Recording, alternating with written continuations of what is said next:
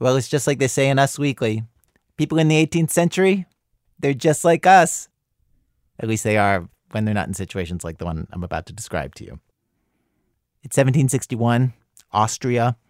Cue the Mozart music, which, by an act of Congress in 1974, is required in any public radio story like this. Mozart, please. Eva Litzelfeneren gets married. She's 25. Moves from her parents' farm to her husband's farm, 16 miles away, which back then seemed really, really far away. She feels like she's in a foreign country when she's moved these 16 miles to the new village. And she says things like, "Oh, I don't know what the local customs are here." That's Kathy Stewart, a professor of history at the University of California, Davis. She says that from hundreds of pages of archived criminal testimony, we know that this was an arranged marriage, that Eva met her husband days before the wedding, and that Ava's new mother-in-law dominated the household, wouldn't even let Ava give gifts to the neighbors when she moved in. The mother-in-law gave the field hands smaller portions of food than Ava thought was right, and she wouldn't let Ava change it or take charge. Ava tells people how unhappy she is in this new life, far from the life she'd known. She is constantly articulating to her husband, her brother, her mother, that she wants to leave this world and she can find no happiness in this world. And the only response she gets is, "Go home and pray and work." So she decides to end her life. But there's a problem. At the time, suicide was considered a worse sin than murder. Kathy Stewart says the logic was, if you committed a murder, you could confess your sin, and if you were truly repentant, you could get yourself into heaven. Obviously, if you kill yourself, you don't get that chance, and you are doomed to eternal damnation.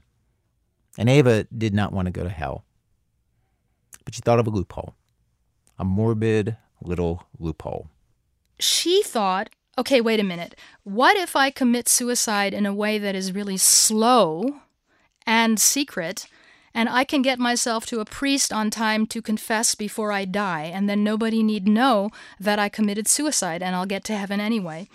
So what she does is she goes to a nearby town, and she goes from store to store trying to buy arsenic. She testifies later this turns out to be really, really hard. Arsenic is a controlled substance. Nobody wants to sell it to her.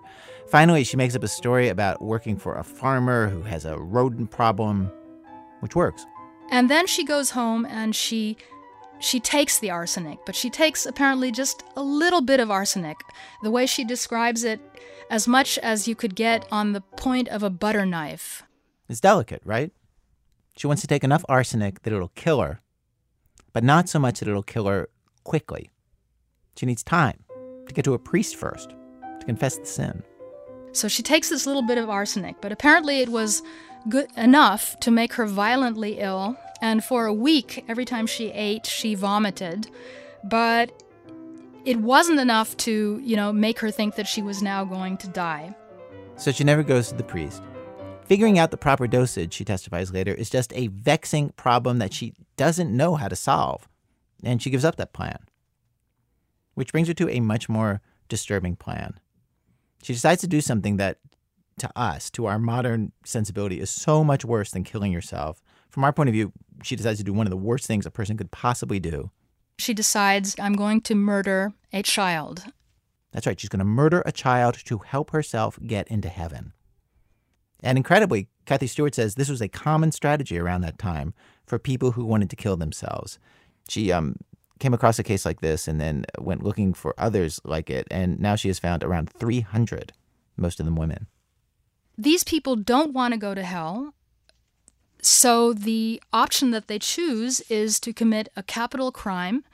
Immediately upon committing the crime, they run to the court, they confess what they have done, and they essentially demand their own execution. So they demand execution knowing that before they go to the gallows, they will have a chance to confess. And if they're truly repentant, they'll go to heaven. And why kill a child? They kill a child because the child is seen as being in a state of innocence. So you might possibly be doing the child a favor because the child will also go to heaven. You will go to heaven. It's kind of a win-win situation. There's a happy ending for all.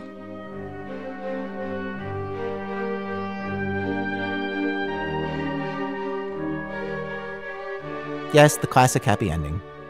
An innocent child gets an untimely death. Ava has to try this twice before she succeeds. The first time, she pushes a boy who's described as being tall as a chair into a river, but then someone spots them, and it seems like that person might rescue the boy, and so she decides, well, she should just rescue the boy herself, and then the boy ends up running away, and it doesn't work out. The second time, she wanders to a nearby village called Traun, which has a little waterfall. She walks by a house, notices some baby clothes on a clothesline. Ava steals the baby, who is this couple's only child. The woman's 37, man is 58. Ava throws the baby into the river, and then turns herself in.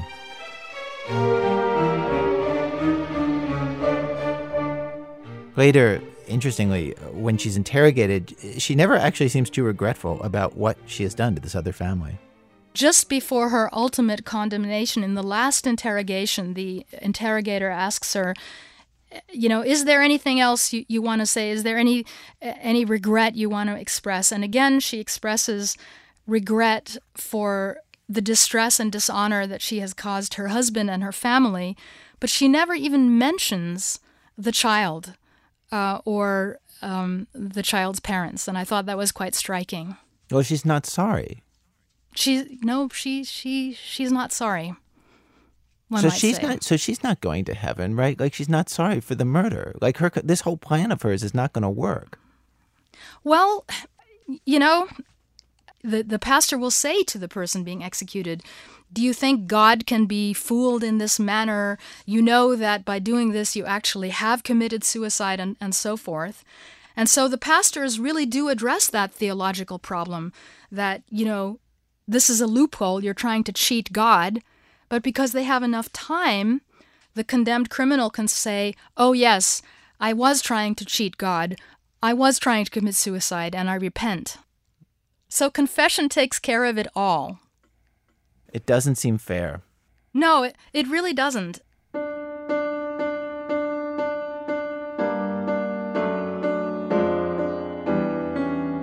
Kathy Stewart says these kinds of suicides by proxy, she calls them, start in the mid-1600s. By 1700, officials in European cities were starting to notice this new trend of people murdering children so that they would get executed. And the officials tried to adjust the laws to stop it. In 1702, officials in Nuremberg made the execution more painful and shameful for these cases. It didn't work. In 1767, they finally do the only logical thing to close this loophole. People are killing children because they want to get the death penalty. Okay, they removed the death penalty for this kind of case. Didn't work either. Cases keep happening until the early decades of the 19th century, so it really seems like people didn't get the memo. It probably dissuaded some people, but people keep doing it. Today on our show, we have a story about this cat and mouse game where rules are set and someone tries to bend around the rules to get what they want. As any parent knows, starting pretty much as soon as a child is able to understand the fact that rules exist. Don't touch the stove, don't put that in your nose. They start to test the boundaries of the rule, to poke at it, to look for loopholes. Today we have the story of somebody who takes pleasure in doing just that. He takes pleasure in the ingenuity of it, of finding a loophole that nobody else has noticed, and exploiting it as long as he can, till the authorities notice him. From WBEZ Chicago, it's This American Life, distributed by Public Radio International. Stay with us.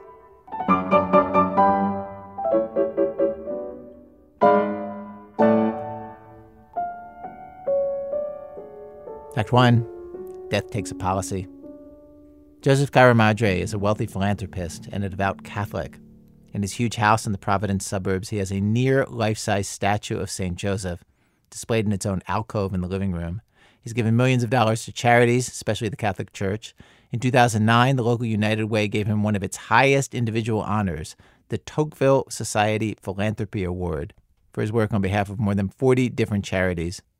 Joseph Caramadre is also, depending on who you talk to, either a criminal mastermind or just a regular law-abiding guy who managed to take advantage of loopholes to turn the tables on some of the largest corporations in the country and beat them at their own game.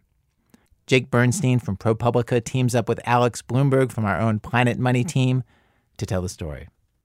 Before the criminal indictment, before the lawsuits, before the exposés on the local news, Joseph Caramadre had a prosperous business doing estate planning. He helped rich people prepare for their deaths. Everything from taxes to life insurance. To give you a sense of what kind of guy he is, what makes him so good at this job, consider this story. He was in a local office superstore, and they were selling calendars with coupons on each page. He saw one of these coupons that said $25 off any piece of office furniture. He read the fine print and realized the lawyers who wrote the language in that coupon had forgotten a key clause. I noticed that mistake there. It was normal for me to notice it. I'm kind of hardwired for this. Wait, what was the mistake? The mistake was that they meant $25 off of any piece of furniture over $200. They forgot the over $200 part. So all the coupons were issued $25 off of any piece of furniture. And there was lots of furniture that was less than $25? It was even worse than that. There was stuff on sale, $40 on sale for $25. Caramadre bought all the calendars he could. He bought so many of them, he says, they gave him a discount. And when that month for that $25 off coupon rolled around, he showed up at the store and bought every piece of furniture under $25 he could find. And they run it up, all right, it's $1,200. And I just pull out a stack of coupons and say, all right, we're even. And the face on the manager's, the expression on the poor manager's face was such that that the poor guy said, I'm going to lose my job. I said, it's not your fault that legal doesn't know what the hell they're doing.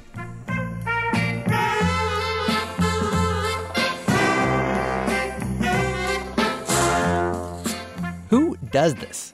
Think of the effort involved. He had to read through 12 months of the fine print, buy all those calendars, remember the scheme, and come back several months later to claim his prize? And for what? $1,200 of cheap office furniture that he didn't even need. He actually had to borrow a truck from a friend to take it all home, where he says he stored some of it in his garage and gave some to friends, family, and charity. Joseph Caramadre has a compulsion for loopholes, for seeing the angle in a deal and exploiting it. In fact, when he discovers schemes like this, he calls them his creations. He actually numbers them. There have been 19 of them in his lifetime, he says. The office furniture one was number 4. And it is number 18 we're talking about today, the one that first landed him in trouble. The seeds of number 18 came in the mid-1990s, in a place most of us would probably consider more likely to put us to sleep than spark an idea. One of the insurance companies was giving a seminar to agents, which I am a life insurance agent, where they were espousing the benefits of their variable annuities. So, Jake. Alex. This is the part of the story where we have to explain what a variable annuity is. Yeah, but don't worry, it's not that complex. The variable annuity was a product that was just becoming popular around the time Joe went to this seminar. And though they were sold by life insurance companies, they were very different from a traditional life insurance policy. A life insurance policy, you pay a little bit of money each year, and if you die, your beneficiaries, your spouse, your kids, will get a big payout. Variable annuities are more like an investment.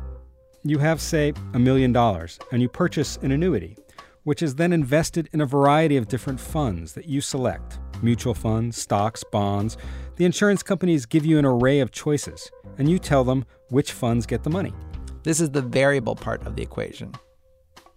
Now, you might be wondering, why not just put the money in a mutual fund yourself? Why go through the insurance company at all? Well, one of the main reasons, the insurance companies offered something called a death benefit guarantee. With the death benefit guarantee, say you invest $1 million, but the market crashes, and so does your investment. If you should die before the investment recovers, your beneficiary gets the original $1 million. Even if the account is worth half of that, you get all the upside without the downside. All upside, no downside. This is the holy grail for any investor. Most investment managers will tell you it's impossible. You can't get reward without risk. Yet here it was, sitting before Caramadre, the proverbial free lunch, with one very big catch. That's really not a free lunch. I have to die.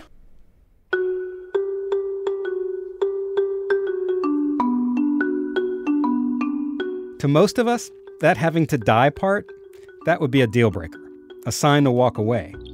But to Caramadre, he could tell there was a creation in here somewhere. He just needed to find the loophole. All we need to do is replace the necessity of the investor having to die with someone else dying. So if we could transfer and get a substitute life, we've effectively accomplished the investor not needing to die. Joe started reading through prospectuses, the 100-page documents filled with legalese that explain the rules of each annuity plan. Lots of companies offered these annuities: Transamerica, ING, MetLife, Nationwide. And it turns out, the way these variable annuity contracts were written, there was a loophole. Every annuity has three participants. There's the investor, that's the person who's putting up the $1 million, say. There's the beneficiary, the person who gets the money if the death benefit is triggered. And then there's a third party, called an annuitant, or what's known as a measuring life. And this third category, that annuitant person, that's where the loophole was found. The way the insurance companies intended it to work, the way it worked most of the time, was that the investor and the annuitant were the same person. For example, I, Jake Bernstein, put up $1 million to purchase an annuity. And if I, Jake Bernstein, die, then the death benefit gets triggered. I'm the investor. I'm also the annuitant. The beneficiary would usually be a family member. But Caramadre discovered legally you could set it up a different way. There was no requirement in the contracts that the annuitant be the investor. In fact, there was no requirement that the annuitant have any relationship to the investor at all. So in theory, I, Alex Bloomberg, could put up $1 million, but I could find someone else, my ailing grandmother or a perfect stranger, to be the annuitant, to be the person whose demise triggers the death benefit. If you can get a short life expectancy, you will be able to have your cake and eat it. You'll be able to invest any way you want to in these mutual funds. And no, it's like going to the horses. When you leave the horse track, if you won, you keep the winnings. If you lose, they give you your money back. Now, there are laws against using insurance to profit from the deaths of strangers. You don't want people taking out an insurance contract on the neighbor down the street and then killing them.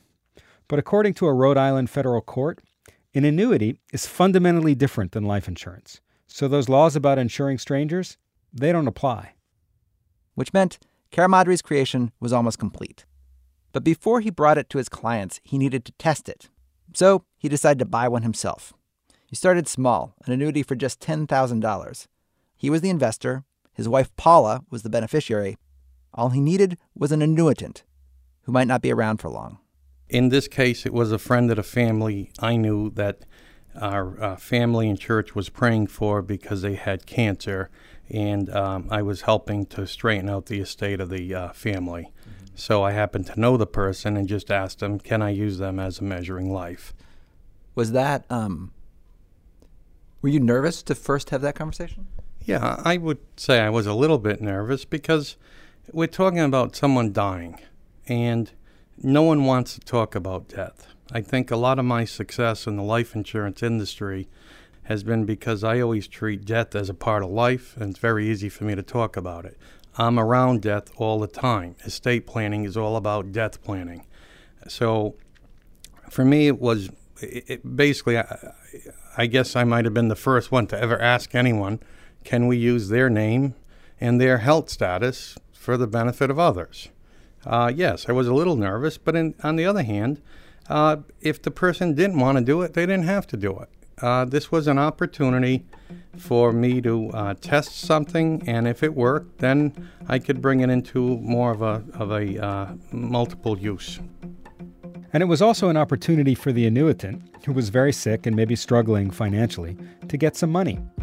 Caramadre says he initially paid this family friend around $500 for his signature and permission to use his name, date of birth, and social security number on the annuity form. Now, a lot of people might find this gross, taking a person's most vulnerable emotional moment and turning it into an opportunity for financial gain. But on the other hand, this isn't trying to upsell a grieving family on a super deluxe casket. Sure, Caramadre and his clients were going to benefit, but Caramadre was giving this man and his family money, not taking money from them.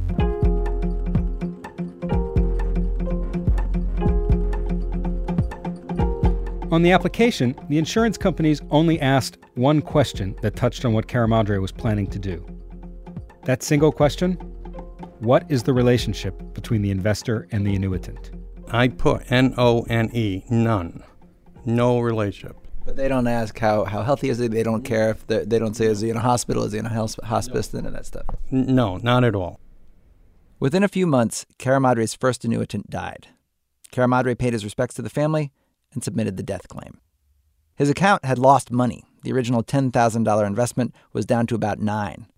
But the insurance company paid him his original investment plus interest. No questions asked. And I emphasize, no questions. Now, did they say anything to you when you put in the claim after only 4 months or 3 months or whatever it was? No. And let me make it a little bit more interesting. Right after that, we submitted 4 applications to the same company with 4 different investor owners using the same measuring life. So they found one dying person and filled out 4 different applications with 4 different investors, all using the same guy as the annuitant. When that person died? I actually sent in one piece of paper saying, this person died, paid these 4 owners, and they said nothing. So they had it. Yeah, they paid it and processed it.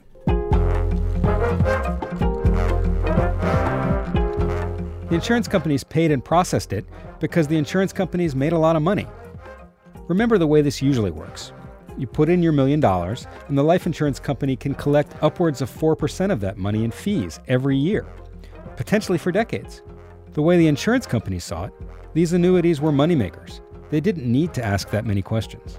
For Caramadre, though, it meant creation number 18 was fully operational. He'd found the loophole that made the free lunch possible.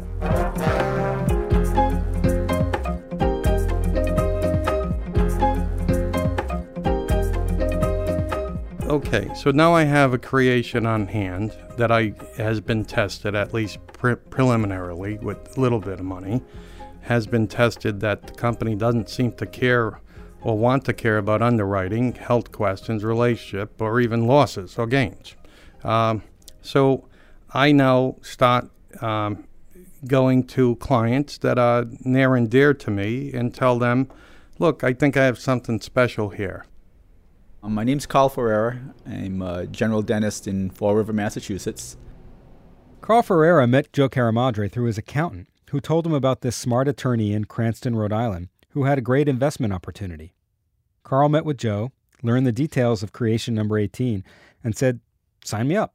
For me, it was an ideal position to put some of my pension money in, where there would be growth and guaranteed principal protection, and I would protect both myself and my employees from the fluctuations of the market.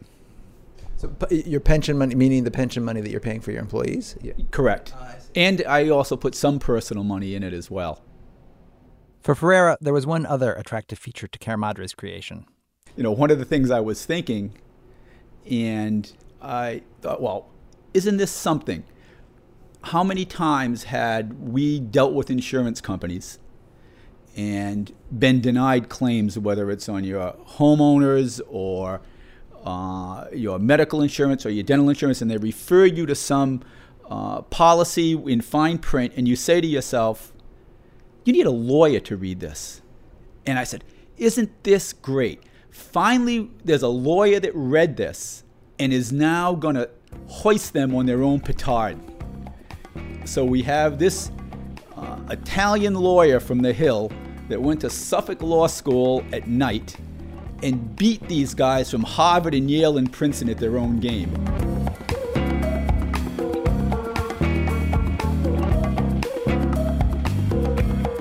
Ferreira says he never had any qualms about benefiting from someone else's death. That wasn't really an issue for me. And I was so not squeamish about it is that I brought that forth to my father when he was elderly. And he couldn't get the pen fast enough to sign. Oh, so you actually said, hey, Dad, you know, this guy Joe Caramadre, he could give you a couple $1,000s if you signed your signature? He just signed it, without the money. It was just, hey, Pop, I got this opportunity here. Do you want to sign this? And as I said, he couldn't get the pen fast enough. If there was going to be something that was going to be an advantage to his children, he was going to do that, dead or alive or dead, we would say.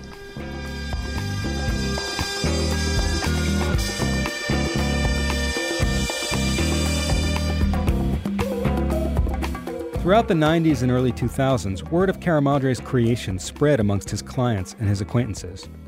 It was never a big part of his overall business, he says. He puts it at less than 5% of what he made.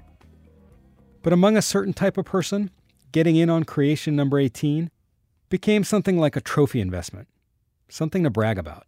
If there's a couple of people who are captains of industry at a country club, they're always boasting that their investment advisor got them this, and their car is the best, and all this, their doctor's the best. So it became, it actually got to the point where if I wanted to, I could have a waiting list of people to beg me to take $1 million. People wanted a piece of this, if they could hear about it, and if I would allow them in the game, if you will. Caramadre made money on this scheme in a variety of ways. Sometimes he simply collected a fee. The insurance companies had these annuities they were trying to sell, and they paid the people who helped sell them a small percentage. Caramadre would take a cut of that percentage. On a few occasions, he says, he split some of the profit with the client. He would say to one of these captains of industry, I have this great opportunity for you. Give me a cut of whatever your investment makes. And sometimes he would invest his own money in an annuity. Caramadre's lawyers have told him not to say exactly how much he made off of this scheme, but it was likely in the millions of dollars. Regardless, as he did more and more of these deals, he needed more and more people who were close to death. I started asking doctors, nursing homes, hospices, organizations, funeral homes, social workers, if they knew of anyone who was terminally ill and needed money, if they refer them to me and they want to participate in this program, I could find them money.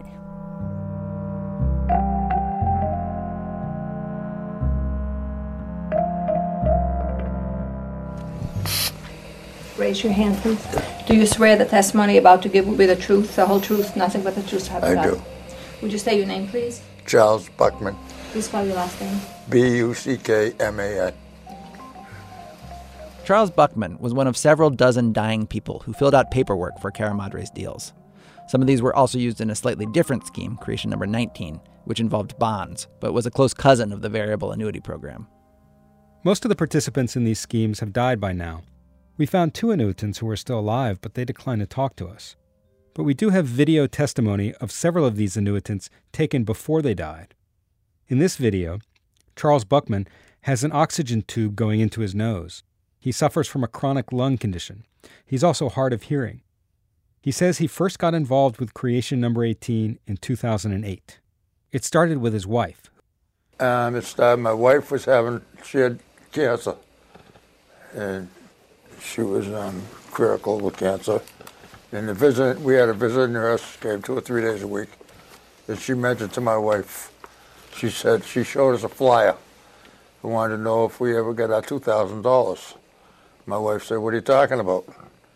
We had no idea. So she gave us the flyer. She said, please call this number. So I did. By 2008, when Buckman got involved, Caramadre had taken out an ad in a local Catholic newspaper, which said, terminal illness? $2,000. And then all in capital letters, in cash, immediately available. And the way it worked, everyone who answered the ad and could prove they had a terminal illness got a check for $2,000, whether they participated in Caramadre's program or not.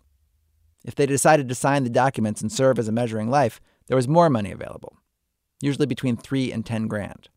Caramadre had a young employee right out of college named Raymore Radhakrishnan, who was signing up most of the annuitants, including Charles Buckman.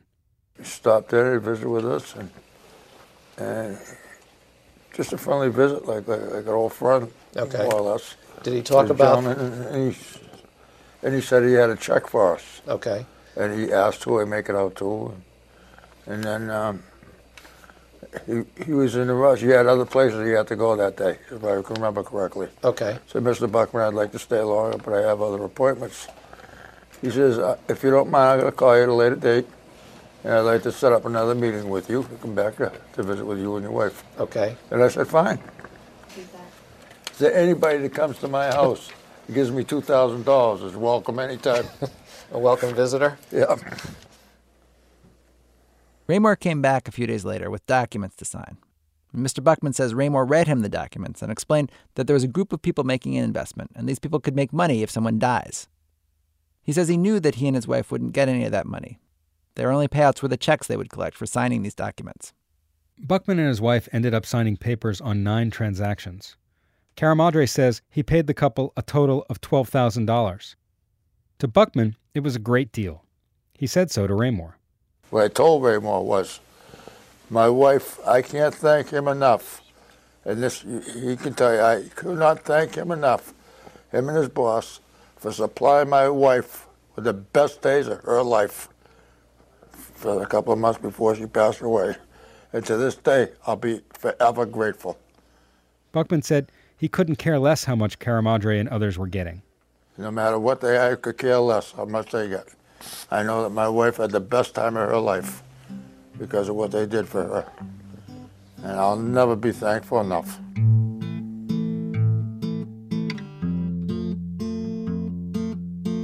We heard this from other people as well. We spoke to a woman, she didn't want her name to be used, whose mom had lung disease and signed forms with Caramadre multiple times. Her mom made around $20,000, according to Caramadre. What he gave my mom, at the time she had been sickly, and financially, as most people in her age group, things like prescriptions were becoming a stretch to afford. She couldn't buy Christmas presents for her grandchildren and her great-grandchildren. And there were certain things that she needed, whether it be hair color or to go to Wright's Chicken Farm with the elderly and whatnot. She didn't have her own money for that, so she relied on us for that, and that bothered her. I'm sorry. I didn't put it till now. But working with Joe, the compensation he gave her back her dignity. She would go to the mall with my granddaughter and I, and when I said no to a Webkin, my mom could say, I can do this. And that that's what gave my mom happiness, really.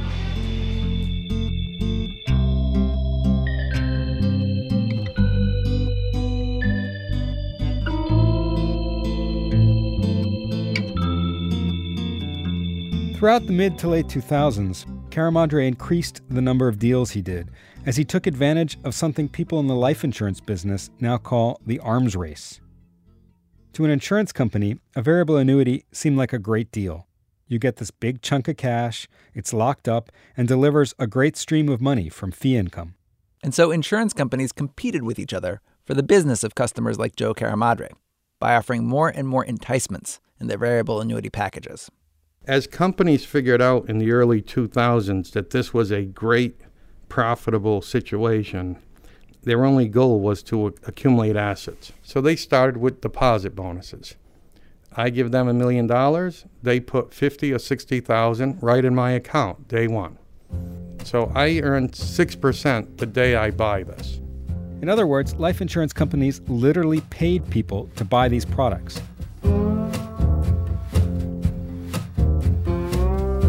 But wait, there's more. They also provided increasingly exotic investment options for where you could put your money.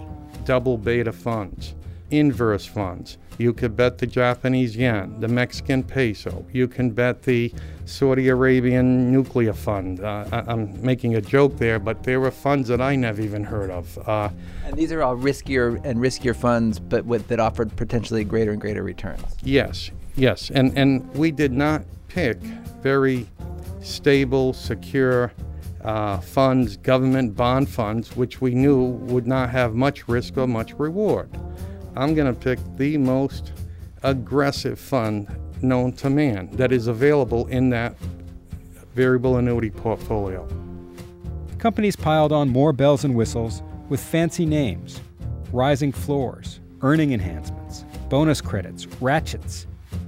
For Caramadre and his team, they watched each new enticement each new bell and whistle, each new escalation in the arms race with glee and amazement. One broker I talked to said perusing the latest prospectuses and picking the best benefits for their clients was like ordering off a Friendly's menu. Every month or so, my firm would come out with the top 10 lucrative annuities, variable annuities. Some of these were so incomprehensible. When put on a chart, I had people laughing out loud at my office. And so over time, the insurance companies are taking what was essentially a sweet deal for you and making it sweeter and sweeter and sweeter. Yes, and much more dangerous to them. I've talked with several actuaries and risk managers in life insurance companies, and they say they were aware of the risk, and they'd urge caution when new enticements were being discussed. But the eagerness to increase sales always carried the day. Plus, the insurance companies thought they would hardly ever have to pay out these death benefits. And also remember, throughout much of the 2000s, the market was doing pretty well, so chances were your account would be worth more than the death benefit anyway. That all changed with the financial crisis. The initial investments had lost money, but the insurance companies were still on the hook to pay that initial investment. So those death claims started to matter to the companies a lot more. And a few noticed that they were getting more claims than mathematical models predicted they would. You know, apparently they had done some sort of a map of where all these claims were coming from, and there were a lot of red dots around Cranston, and which is where Joe was operating out of. This is Robert Flanders, a former Rhode Island State Supreme Court justice, now in private practice, who served as Caramadre's attorney when the insurance companies started suing him. Flanders represents Caramadre in cases brought by two life insurance companies, both owned by the same conglomerate. The companies claimed the applications that Caramadre filed were false and misleading, in part because they didn't tell the company that the annuitants were dying. To which Flanders argued, essentially, well, you didn't ask. Who knows better than insurance companies how to vet people for health reasons when they want to do so? Try and, take out a life insurance policy and try and skate by the insurance company when you've got some medical condition. The fact is they didn't really care about it, and that's reflected in the fact that they didn't ask any of those questions. They didn't want to. But what happened here is Caramadre turned this into a business. It was okay, I guess, when he was doing it for friends and family and making, occasional scores along the way.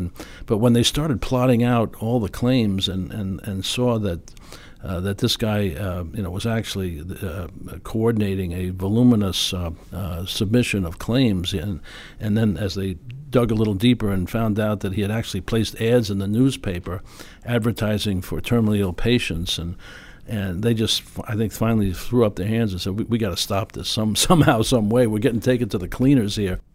Of course, Flanders is quick to point out they could have stopped it themselves anytime they wanted to. All they had to do was change their applications or preclude this in their contracts, change the forms. That these are the lords of the forms, these folks. All they had to do was put something in there, ask the right questions, or preclude terminally ill patients from participating as annuitants, and it would have stopped it. To date, there have been at least 8 civil court cases filed against Caramadre or his investors. So far, a federal judge in Rhode Island has largely sided with Caramadre. In one ruling, the judge wrote, quote, "It is a bit ironic for plaintiffs, the life insurance companies, to suggest that they did not know the true nature of contracts that they themselves drafted."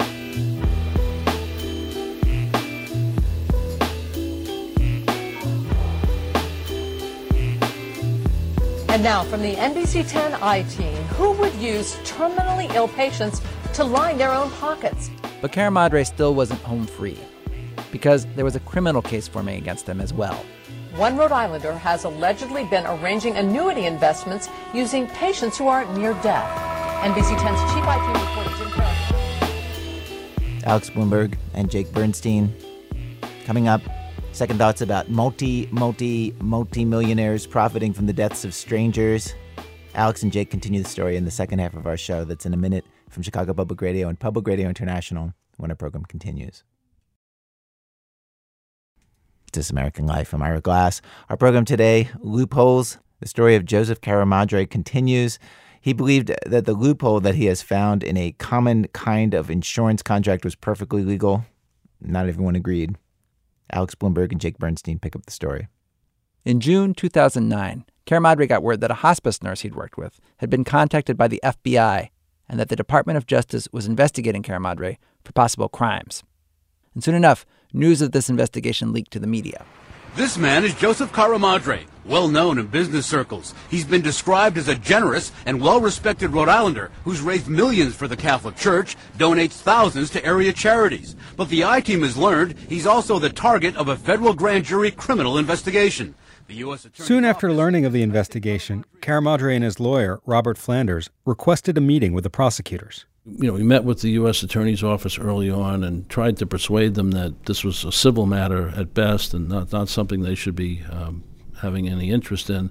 But they were morally outraged, the lawyers were for the government, that Karamadre, in their opinion, had taken advantage of poor, old, sick people, that he was a guy who was just throwing a few shekels at some poor, sick people who at the end of their lives, and he was reaping the lion's share of it, and they didn't like the stink or the smell of it, and they didn't like what they considered the inequity of it. Over a period of 2 years, a grand jury investigated Karamadre's scheme, and the FBI fanned out and interviewed witnesses, hospice workers, investors, family members of annuitants, like Stephanie Porter. I came home one day and found a card in the door from the FBI that said, "Call me." And my husband came home that day from work, and I looked at him, and I was laughing, and I said, "Oh, the FBI was here." He's like, "What?" I said, "Okay, what did you do?" He goes, "Well, I was going to ask you the same thing." Stephanie Porter's mom, Bertha Howard, had received the same visit from Raymore Radhakrishnan that Charlie Buckman and his wife had gotten. Radhakrishnan had shown up with a check for $2,000, and they'd agreed he'd come back later with papers to sign and more money. But by the time Radhakrishnan made it back for his second visit with the documents ready to go, Stephanie's mom was close to death. If she tried to sign her name, she'd sign, like, instead of signing Bertha, she'd sign B, then ERTHA. Mm-hmm. She tried to sign Bertha D, and it was Bertha D. So he said, just do it to the best of your ability. And he said, I'm going to take the paperwork with me. We'll see what happens, and I'll be in touch. And then it just so happened that the next time he called me, he said, I just called to let you know that the company wouldn't accept your mom's papers because of all the inconsistencies in her writing. And I said, I fully understand. It was too far advanced by then. I said, but at the same time, I said, my mom passed away, and I think she had been gone a few days. And it was, I'm very, very sorry. What could I say but, don't be sorry. I can't thank you enough for what you did for my mom and did for us. And that was the end of the story. Never heard from him again. The government says this wasn't the end of the story, though. According to the government's case against Karamadre and Radhakrishnan, someone forged clean versions of Bertha Howard's signature and used them to open an account. And it wasn't just Stephanie's mom. In November 2011, a Rhode Island grand jury issued a 66-count indictment against Karamadre and Radhakrishnan. 5 of those counts involved forged signatures of dying people. Karamadre denies the government's allegations. He says in 4 out of 5 of those cases, what the government alleges to be forgeries were in fact real signatures. In the case of Stephanie Porter's mom, he says, her application was used to open an account by mistake, but no money was ever invested in that account. Documents show this to be the case. But the government makes other allegations as well. They charge in the indictment that Radhakrishnan, at Karamadre's behest, misled people about the true purpose of the documents they were signing in order to get their signatures and personal information. The indictment lays out 25 cases where the government alleges that this happened. According to the government, Radhakrishnan told some dying people their signatures were simply to acknowledge receipt of a charitable donation. Others, he allegedly told that their family members would be the beneficiaries. The government also alleges that Radhakrishnan simply wasn't upfront about the purpose of these signatures, and that sometimes the dying people had no idea someone else stood to profit. The government says this amounts to a criminal conspiracy on the part of Karamadre and Radhakrishnan to defraud insurance and bond companies and steal the identities of dying people. The lead government prosecutor declined to talk to us, as did Raymore Radhakrishnan. Karamadre says the government misunderstood his scheme. He says he instructed Raymore to explain the program fully to all the participants and to make sure that they had an understanding of what they were signing. How were the annuitants victimized, Caramadre asks. They were all financially better off after having gotten involved. He says that during the entire decade and a half he was paying dying people to fill out documents for his scheme, not one of them, or their family members, ever complained to anyone about what he was doing. None of them had a bad word to say about him. That is, until the FBI showed up and started alleging that he had committed crimes. Good morning, Mr. Mazzoni. Good morning. My name again is Lee Vilker. I'm with the United States Attorney's Office for the District of Rhode Island. Can you understand what's happening today here? I'm going to try. Okay. This is sound from the taped testimony of another annuitant, Robert Mazzoni, who at the time was a month shy of his 86th birthday. Mr. Mazzoni has since died. Unlike many of the people Caramadre signed up over the years, Mazzoni had been a close friend of the family. For how long have you known Joseph Caramadre? When they were little kids, they come in, I used to take them in the school bus. So you would take Mr. Caramadre and 4 of his siblings on the school bus? Yep, on the school bus, take them to school, to the Catholic school. To Caramadre, Robert Mazzoni offers a prime example of how the prosecutors and the insurance companies turned people who had no beef with him, who maybe even liked him, into witnesses against him. Over the years, as Caramadre grew up and got rich, he stayed in close contact with Mazzoni and his wife. They continued to attend the same church, and he would do favors for the Mazzonis. Mr. Mazzoni himself testifies that Caramadre would prepare their tax returns for free. He helped them buy a house. And in 2004, he gave Mr. Mazzoni a check for $2,000 and signed him up as an annuitant. Caramadre says he explained the basics of the program to Mr. Mazzoni, and in fact, Mr. Mazzoni signed an acknowledgement form. But in these videotaped interviews, Mr. Mazzoni said he had no idea what was happening. At some time in the spring of 2004, you met with Mr. Caramadre at his office, and he gave you $2,000. Yeah, right? he gave me $2,000. But Then he says, I got something for you. He got the check and he gave me. Did you have conversation with him before that? No conversation. What was I'll see you later. That's the conversation.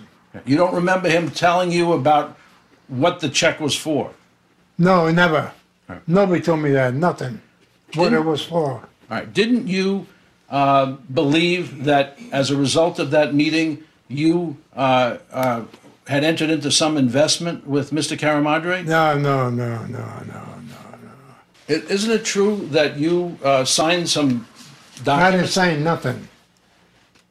During this deposition, Caramadre was in the room with Robert Mazzoni, and it seemed to him like the FBI had misrepresented his scheme. According to Caramadre, Mazzoni is telling the story this way because an FBI agent, Pamela McDade, gave Mazzoni the wrong impression when she came to interview him. Did she say why she was meeting with you?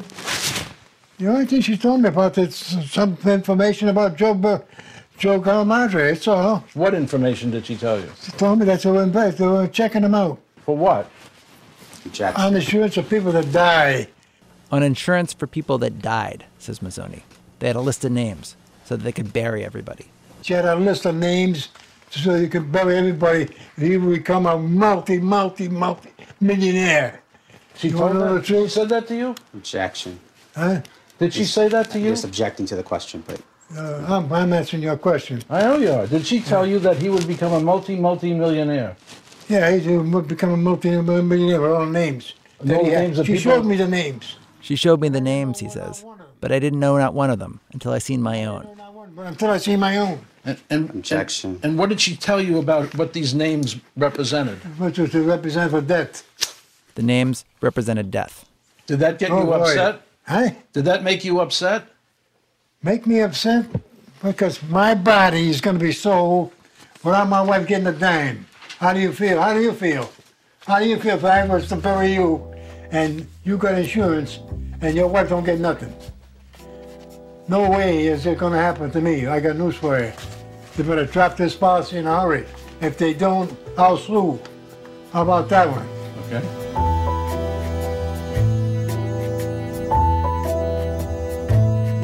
To me, he's still a good friend. Okay? Because we all make mistakes. Remember that.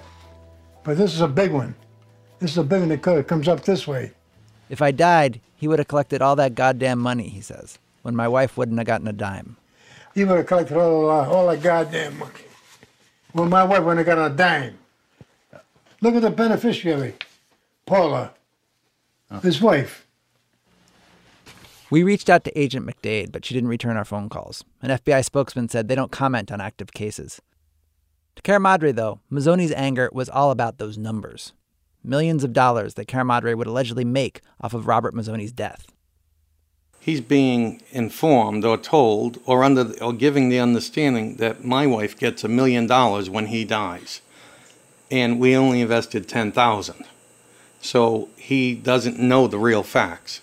I believe if he thought my wife was getting $10,000 back and I put up the $10,000 and he already got his $2,000, he may not be upset at that at all. Of course, he would need to have been told the truth.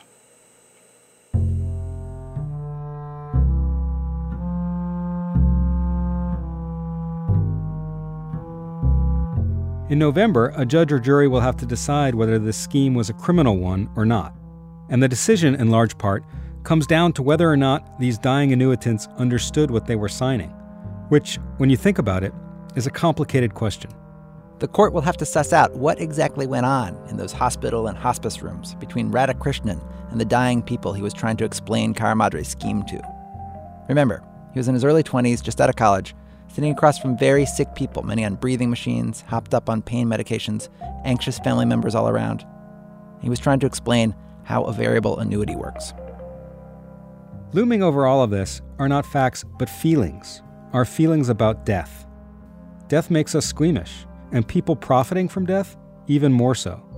Cara Madre says that squeamishness blinds people to what was actually going on here.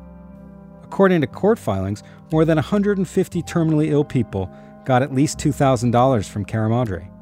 Those that signed up to be measuring lives got even more. And sure, Cara Madre and his clients stood to profit from people dying, but he's certainly not alone in that regard. A florist makes money, a church or temple makes money, a casket company makes money, a limousine company makes money. Nursing homes make money when people are sick and die. Hospitals do, okay? Pension plans make money. They can't wait for people to die, so they don't have to pay them every month anymore. You know, our state is waiting for people to die every day so we could clear up this billion-dollar fiasco of paying pensioners, okay? So death is involved in many aspects of our lives. So is it squeamish? Yes, but not if it's done morally, ethically, and legally. The legal part will be up to the court to decide, but the moral and ethical parts is where it gets blurry. On the one hand, Joseph Cara Madre says before he even began signing up dying people, he vetted the idea with his priest. And in fact, his priest went on to become an annuity investor. The mother of the local Monsignor, she served as a measuring life. On the other hand, there are people like Stephanie Porter, the woman whose mother was too weak to sign the documents. Even though she and her mom were willing to sign on with Cara Madre, as she's learned more, she's horrified. You're using people to, you know that they're going to die, and you're using them to your advantage so that you can gain. You know, it just disgusts me to think of it that way. When you talk to Cara Madre, the way he explains it is, I can get this advantage from the insurance company for myself and my clients. I can pay somebody who is at the end of life a little bit of money for their signature, and everybody is happy. Does that reasoning make any sense to you? No.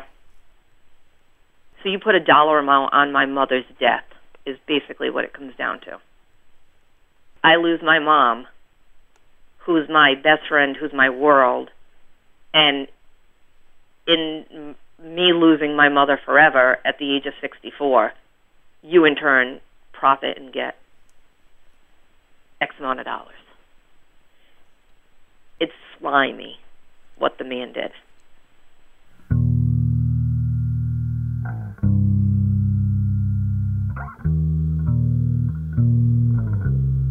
No matter what the court decides, Cara Madre's scheme would not be possible today.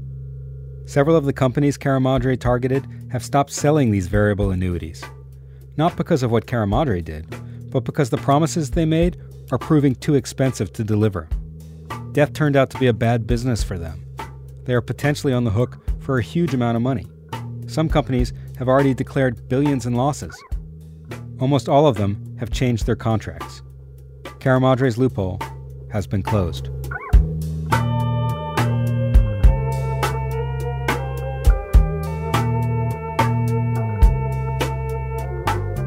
Jake Bernstein and Alex Bloomberg. Alex is one of the producers of our show. Jake is a reporter with the nonprofit investigative news organization ProPublica.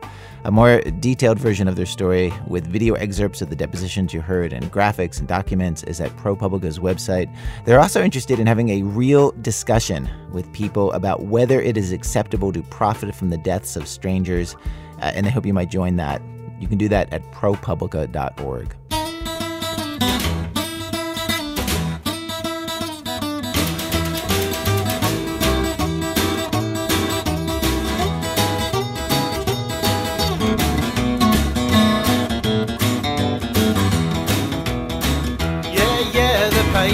All you gotta do is sign.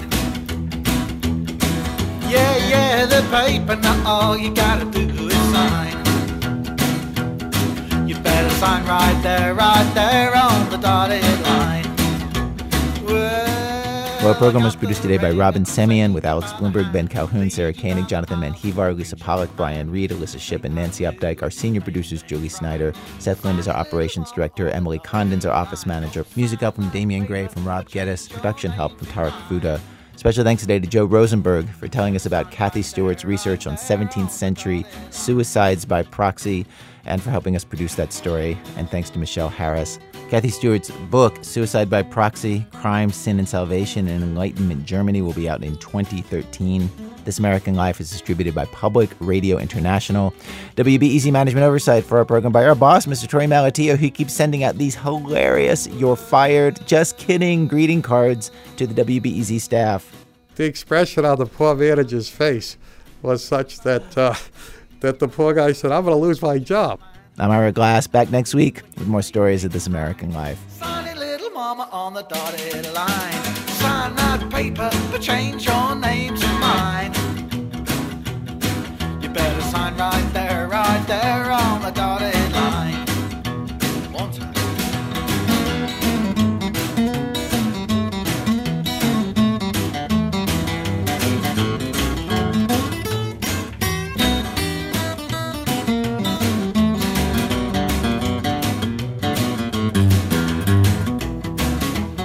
Well, I've got the ring, and I'll take you by the hand, and I'll lead you down the aisle to the preacher man. You say I do, and you make things right. Sunny little mama on the dotted line. PRI, Public Radio International.